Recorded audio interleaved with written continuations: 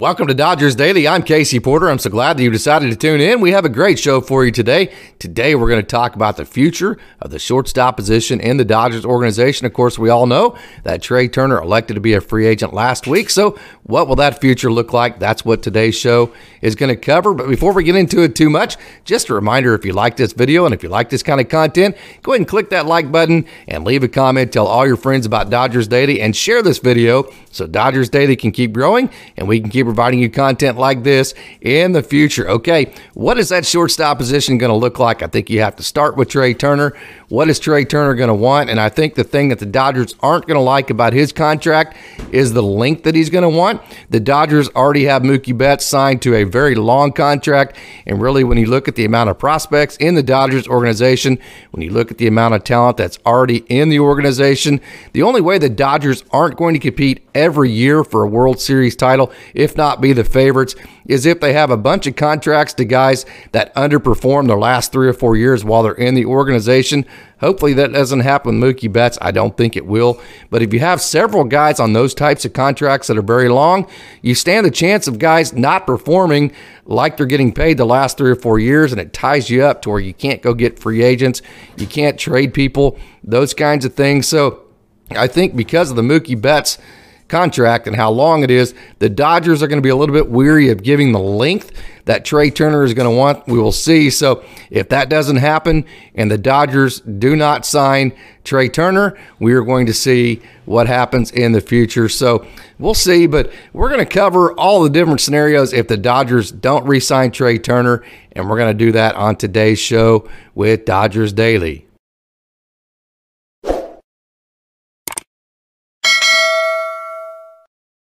All right, so let's jump into it. We just talked about the Trey Turner situation. So if the Dodgers don't re-sign Trey Turner, what will they do? Will they go out and make a splash in the free agency market? Will they stay in-house? So let's start with, if the Dodgers decide to go ahead and pay up and go into the free agency market, the first guy they would have to look at is Dansby Swanson.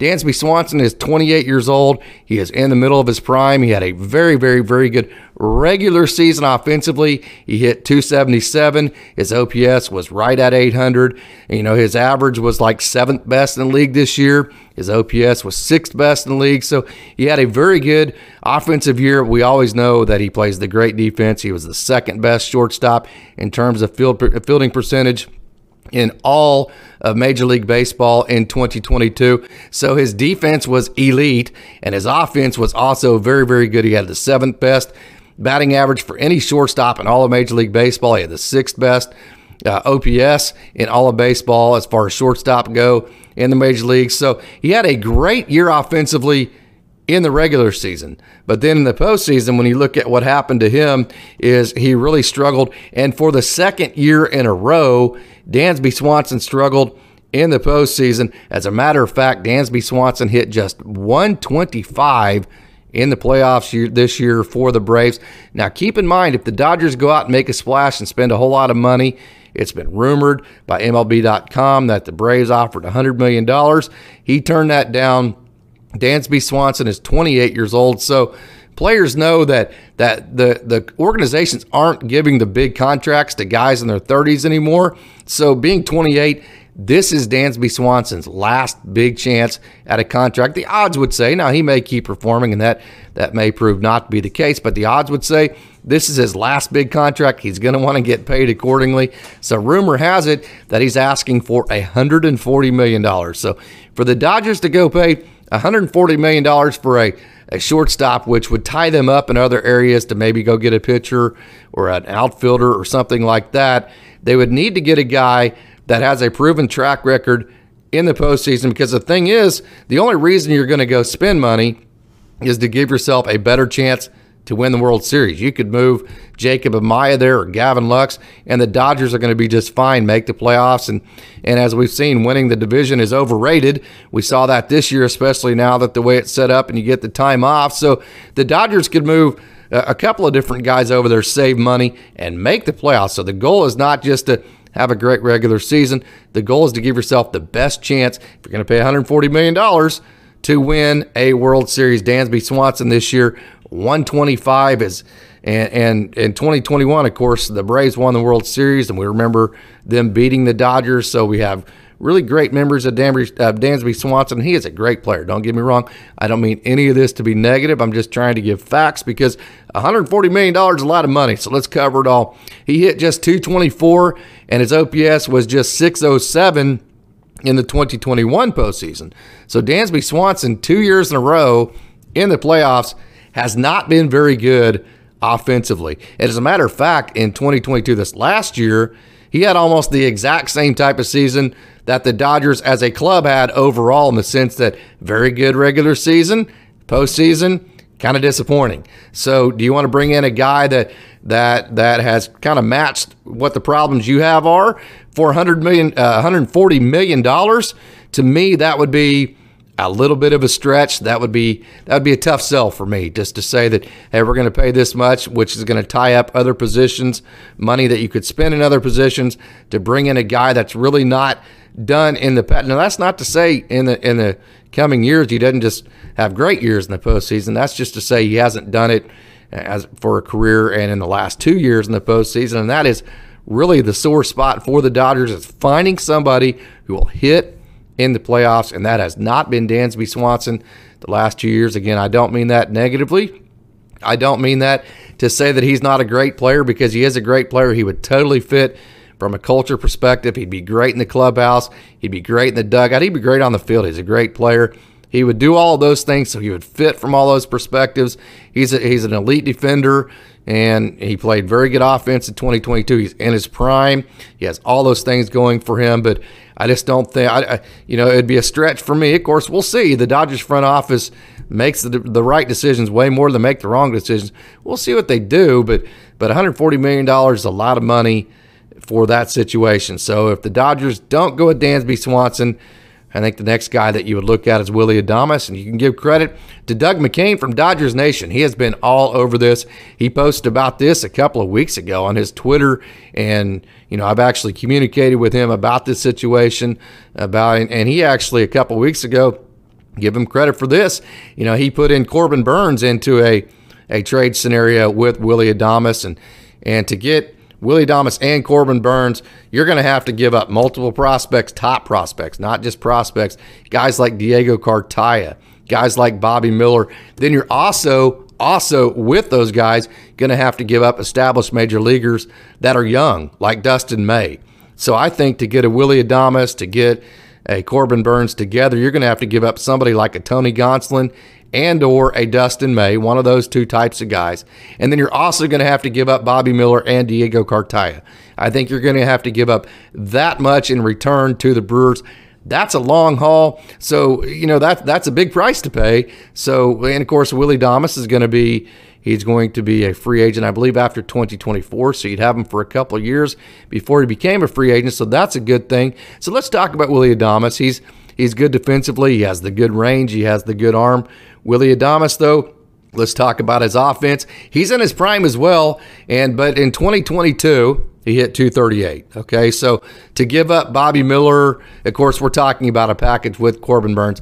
The package to get him would certainly have a top prospect in it, and maybe even an established Major League Baseball player. So I think you would have to see the package for Willy Adames by himself first, but it's going to be expensive because he's a very good player, and he's in his prime right now. And Adames, he hit 238 in 2022. His OPS was 756. Again, if you're going to go out and you're going to give up a lot of prospects, your number one and only goal needs to be, we're going to set ourselves up to have the best chance at winning in the postseason. The way that you do that is you put guys on your team that have a track record of being good in the postseason. Just going to say it point blank. Adames, for a lifetime in the playoffs, 194. He's a wonderful player. I don't mean that to be negative. I don't mean that to be a criticism of him. I'm just simply coming at it from a Dodgers perspective of, we're already good enough in the regular season. We already have enough talent, quote unquote talent. What we need are guys that will help us get over the hump and win a World Series. And, just looking at Dansby Swanson the last 2 years in the playoffs, and then Willy Adames, a 194 lifetime hitter for the postseason. His OPS lifetime in the postseason is 641. if those trends, if Willie Adames just continues to be and Dansby Swanson continue to do exactly what they've always done, that does nothing to advance the cause for as far as offensively, the cause for the Dodgers to win a World Series. It just doesn't. And in some cases, you're going to have to pay so much or give up so many prospects. It might actually hinder some chances you would have in the future. So those two trades I would not be in favor of for those two factors. So what I'm actually in favor of, I've seen it with my own eyes. I was on the grounds crew in 2019, and you can call me a prospect hugger or whatever. I really am not. I am all about the Dodgers winning a world championship, and I am all about all of the players making the major leagues as fast as they can. If it's with the Dodgers, great. If it's not with the Dodgers, then I hope they get traded. I hope they get Rule 5'd, and I hope they get put in an organization, in a situation that helps each one of these players make the major leagues as fast as they can. So I am not a prospect hugger from that perspective. I am coming at this from a baseball perspective. I was on the grounds crew in 2019 when Gavin Lux came through Oklahoma City.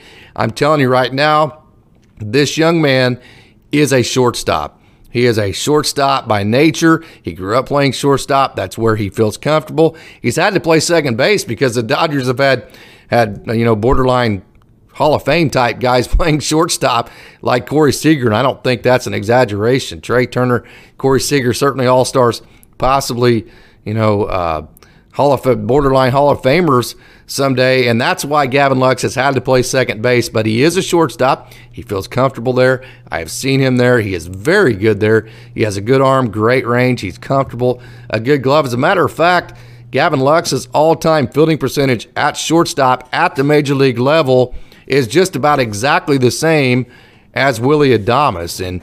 And so, I'm very sold on the ability that Gavin Lux has to play shortstop at the major league level. He is very good, and he's a good offensive player. He had a good year this year in 2022. Offensively, he hit .276 for the Dodgers. But again, here's another situation you have.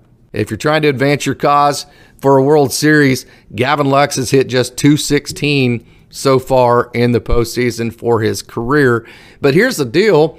It would save you a ton of money. So if you can get just similar production from Gavin Lux at shortstop as you would from an Adames or a Swanson, you're saving a ton of money, which is going to advance your cause to win a World Series, because then at that point, you can go out and get a big-time starting pitcher because you've saved money to do that. You can go out and get a big-time, say, left fielder or a right fielder, move Mookie Betts to second base, because you've saved the money to be able to do that. So if you think that you can get any kind of equal production at shortstop, which I am 100% convinced absolutely would happen if you put out Gavin Lux at shortstop. If you can get similar production from him as you would get from Willie Adames, as you would get from Dansby Swanson, that is absolutely 100% the correct move to make, because like I said, it would save you money. Gavin Lux is going to give you length at that position because you're going to have him for quite a while, 2 to 3 more years from here. So again, it would save you money, and it would open up the pocketbooks for another position to go out and get a free agent and fill another position on, whereas if you went and got a Dansby Swanson for $140 million, it would tie you up a little bit. Whereas if you can get just similar production by Gavin Lux, you're way less tied up, and you can go out and get a big-time free agent. And so, that would be choice number one for me. If you decided to stay at the prospects range and you wanted to keep maybe Gavin Lux at second base, of course, the Dodgers have Michael Busch, who is fantastic. If you wanted to dip into the prospects, you would dip into Jacob Amaya. He would be the only one you would consider. And I can tell you this right now, I've seen this young man play quite a bit. Had a chance to talk to him. I've done a feature cut on him. This young man is very, very, very good, and he has continued to get better throughout his career. If you'll notice, if you look at his numbers in the past, he's been able to hit for average and have good on-base percentages, but then not hit for power. And then in 2021, his power spiked with 13 home runs, but then he didn't have a good average. He didn't have a good on-base percentage. But I'll tell you what, 2022, he put it all together. He hit .261. His OPS was good. He hit 17 home runs, which means he's hit 30 home runs in the last 2 years. in the minor leagues. And I know it's double A, it's triple A, and you are exactly correct. And you don't know what you're going to get when a guy plays at the major league level, but this guy is a gamer. The major league level won't, in fact, he'll raise his game and become better at that level because he's that type of competitor. And I'll tell you another thing about Jacob Amaya. There's been a lot of publications, before I get to my next thought on him, a lot of publications like MLB.com have rated him the best infielder in the Dodgers organization for several years, and some have even rated him as one of the better defensive infielders in all of minor league baseball. He is so good defensively.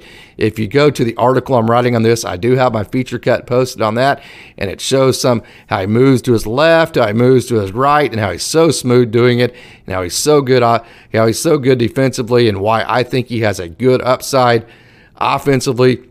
But another aspect of Jacob Amaya that Dodgers fans will love, I've heard this a lot from Dodgers fans that, we need some fire in our belly. Dave Roberts doesn't motivate the guys real well, and it's just kind of ho-hum, and it seems like one day is the same as the next, and want a little bit more rah-rah type feel to your dugout. Jacob Amaya is going to give you that. Tim Rogers of Dodgers 2080, Tim Rogers of Dodgers Nation, will tell you point blank, he has been in the dugout with him at Rancho Cucamonga several different times. This young man is fiery. He has fire in his belly. He forces his teammates to play with fire in their bellies, and he leads by example, and he holds his teams accountable. He is totally a leader. Of course, I don't get to sit in the dugout in Oklahoma City and Tulsa like Tim did in Rancho, but I've been right next to the dugout, like within inches in games, and I have seen it with my own eyes. This young man is full of fire, he's full of energy, and he is full of leadership. And that is something that I think this Dodgers club could actually use quite a bit of. So I think from that perspective, he brings a whole lot to the table for the Dodgers. So Jacob Amaya is a young man that the Dodgers need to give a lot of consideration to. And just like Gavin Lux, if you went with him, you're saving a ton of money. So if you can get a similar type defensive shortstop from Jacob Amaya as you could get from a Willy Adames, if he can hit a 250, a 260, if he can hit 12, 13, 14, 15 home runs and have an OPS somewhere, in the 700s, okay, you are really doing yourself a favor if you're the Dodgers by playing him instead of going out and tying your hands, because then, I'm going to say it again, you can go out and get a guy for left field or a starting pitcher that has a track record with the playoffs. That would actually position you to be in a better position to win the World Series, because that is the goal. The goal is not to win regular season games. We've seen that winning your division is overrated, especially with the way the playoffs are set up now, and you have to have that time off. So the goal is to get as many players on your team that perform their best in the playoffs. And if you did that, if you put Jacob Amaya or Gavin Lux out there, that would give you the chance to go ahead and shop around and find guys like that to fill some of the spots that you're going to have open, maybe at third base, maybe in left field, maybe in right field, moving Mookie Betts to second base or wherever that may be. So those are my thoughts on the future of the position of shortstop in the Dodgers organization. So I hope you enjoyed it.